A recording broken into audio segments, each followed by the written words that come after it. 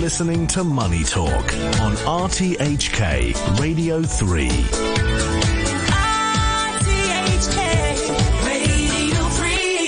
All right, we're back on Money Talk, and we're bringing you our guest to bring some clarity as to what's going on in these crazy markets. Today, we're joined by Enzio Von Pfeil, Capital Preservation Specialist at Financial Shield. Good morning, Enzio. Hi, Andrew. How are you? I'm doing okay. I've been gone, but it's good to be back. Yeah, good to have you back. Excellent. And Redmond Wo, first time I think we've spoken, the market strategist at Saxo Markets. Good to see you, Redmond. Hi, good to see you, Andrew. Good to be here. Hey, great to have you both in the studio and Admiralty. Now, gentlemen, I don't want to place too much blame. But when I left in July, everything was fine, and I come back, and the markets are a mess. I'm not blaming you, just saying. The Hang Seng is dropping. The Americans fired the number 3 politician in the country. Nobody knows what the Bank of Japan is really up to, and bond yields are riding high. From each of you, I want to know what has you the most concerned. Enzio, stocks, bonds, how are you feeling? Take your pick. I'm most concerned about the change of global economic time, which is beginning to worsen. We're going into an excess demand for money. In other words, tightening of monetary screws ever more, and thus an excess supply of goods, a global slowdown. But I'm particularly worried about my erstwhile traders and colleagues, the bond traders, who keep on fixing up on the futures market at least, that the interest rates will be cut next year. And I just don't believe that. I think they're going to go up to about 6% on the Fed funds rate, and then they will stay stuck because we are dealing with structural inflation forces, not just demand driven. We're driven by structural forces like less oil because of politics, less food because of weather, things like that, less job willingness, less willingness of people to work, so you have tight labor markets. But from the supply end of the stick, the Fed can't control these things. So my guess is higher rates for longer, and that the bond markets are in for a very rude, the futures markets, are in for a very rude awakening once they determine that actually the Fed funds rates will not be cut next year. So you think there's a gap between what central bankers are thinking, what they're seeing, where they feel the global economy is going, and what the bond traders are thinking. That but if I've got you right, and you think there's a disconnect, why is there a disconnect? Why are they not? Why are the bond traders not in tune with what's going on in the central banks? Well, first of all, I think I'm sitting in the presence of a bond trader myself, so I'm going to call them futures traders. Excuse me, Redmond. According to the press, I think the disconnect is because there's a lot of delusional thinking and a lot of herd thinking going on in the futures markets. I think that we were graced at March of 2022, when they said, well, actually the Fed fund rates won't go very high, and then they'll drop very quickly. And that reality, that mental subconscious reality, has stuck since. And they're probably also talking in their own book. They could be very long of position, short of position, so they want to get these things going as they're forecasting them. But I think it's delusional. Redmond, you are a bond specialist. What do you think of that? We have a slightly different view on that. But first of all, we agree very much with Enzio on the structural picture of the economy. And we absolutely agree that is, supply constraint in commodities. You have the green transformation putting a lot of demand for metals and everything. And we also have all those regulation, fragmentation of global economy. These are all inflationary.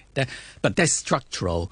And we are arguing that we are entering into a cyclical downturn in the U.S. and Europe.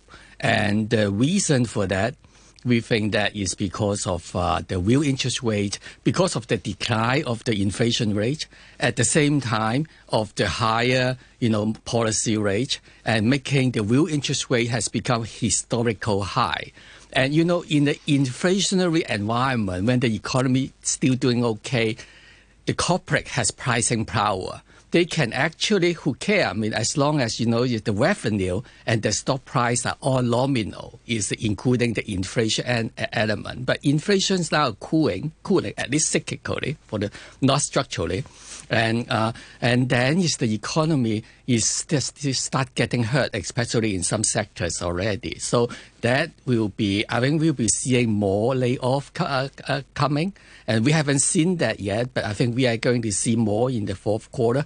We are not calling for a really severe recession or whatever. We are more than saying that it's a slowdown or a mild recession. At the same time, completely with what Enzio said, inflation is not coming down to 2%. So we are saying that we are saying of a light version of kind of stagflation. And with underlying structural inflation pressure there, but temporary cool down a bit.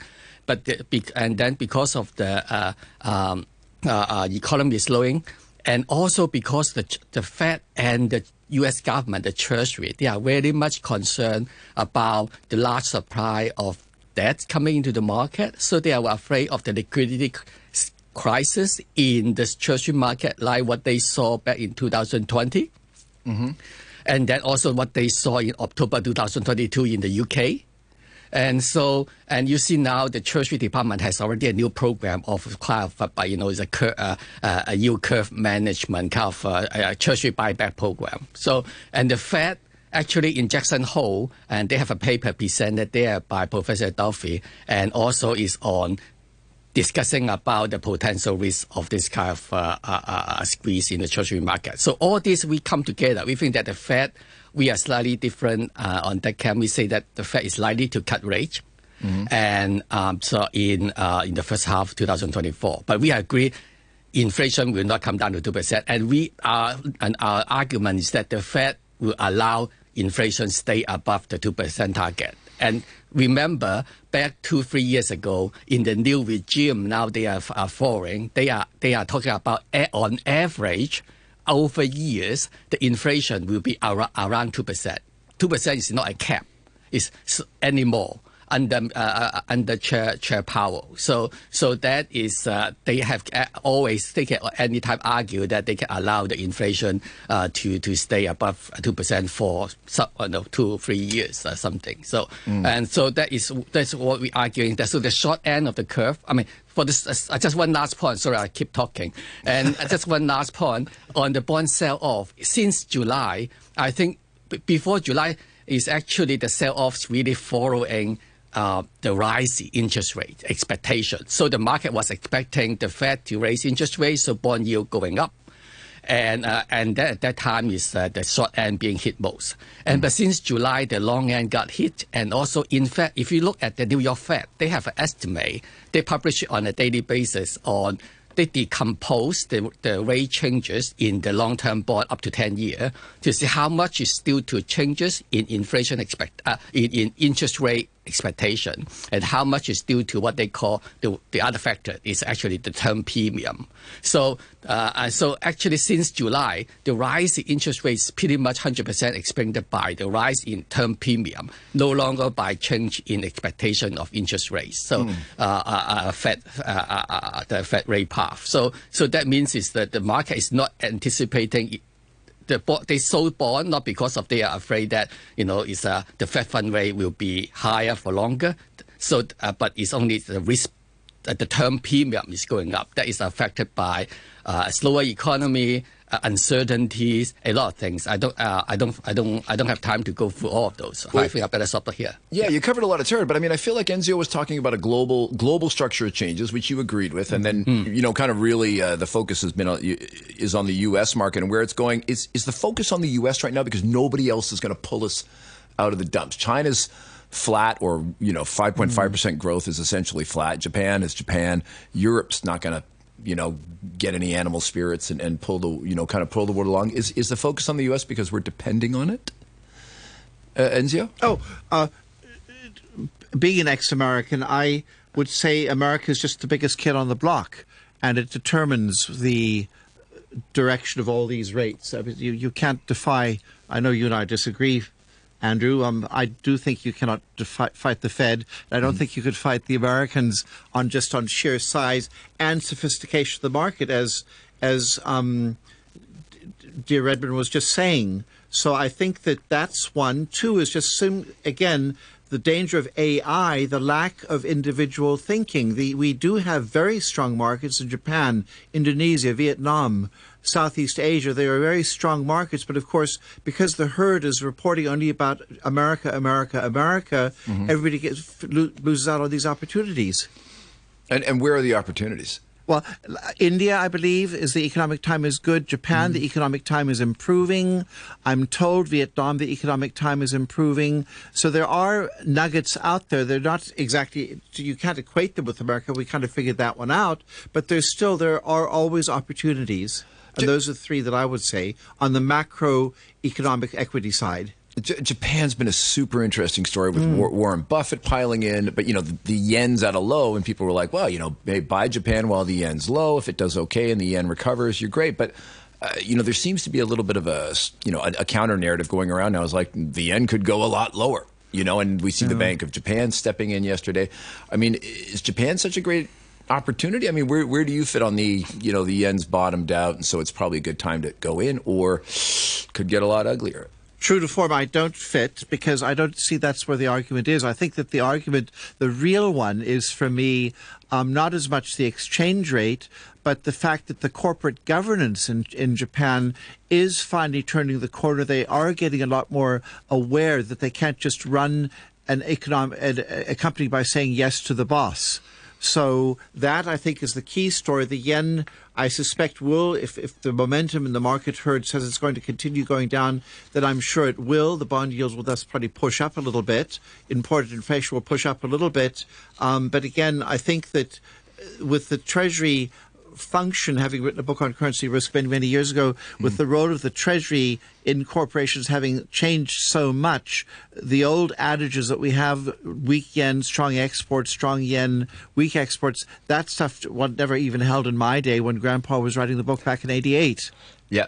Redmond, you must have your eye on Japan this week. What's your take? Yeah, I agree with Enzio. So we also like Japan. And one of the reasons is that Japan, actually, the industrial base is still very solid, very strong. Yeah, good point. They are very good leaders, not only in semiconductor equipment or fine chemicals and a lot of specialized material which tend to be overlooked. They may not be made by those the conglomerates that we know, but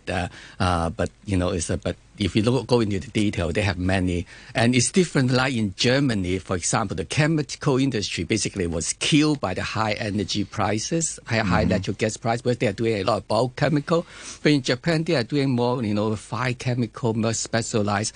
And you're talking about, I cover China also. You talk about China, talking about those stranglehold technology, the choking point technology. When you go through the list of the 36 items, categories of published by China, what technology actually they are lacking and they cannot go without it in the supply chain. And then when you look at who are actually the major supplier, a lot of time you go back to the U.S. and Japan. So Japan is very powerful. And also when you have the reshoring or away from China to other economy like India, Indonesia, or Mexico, and even back to the U.S. and Japan, you have to build those factories and the capital investment.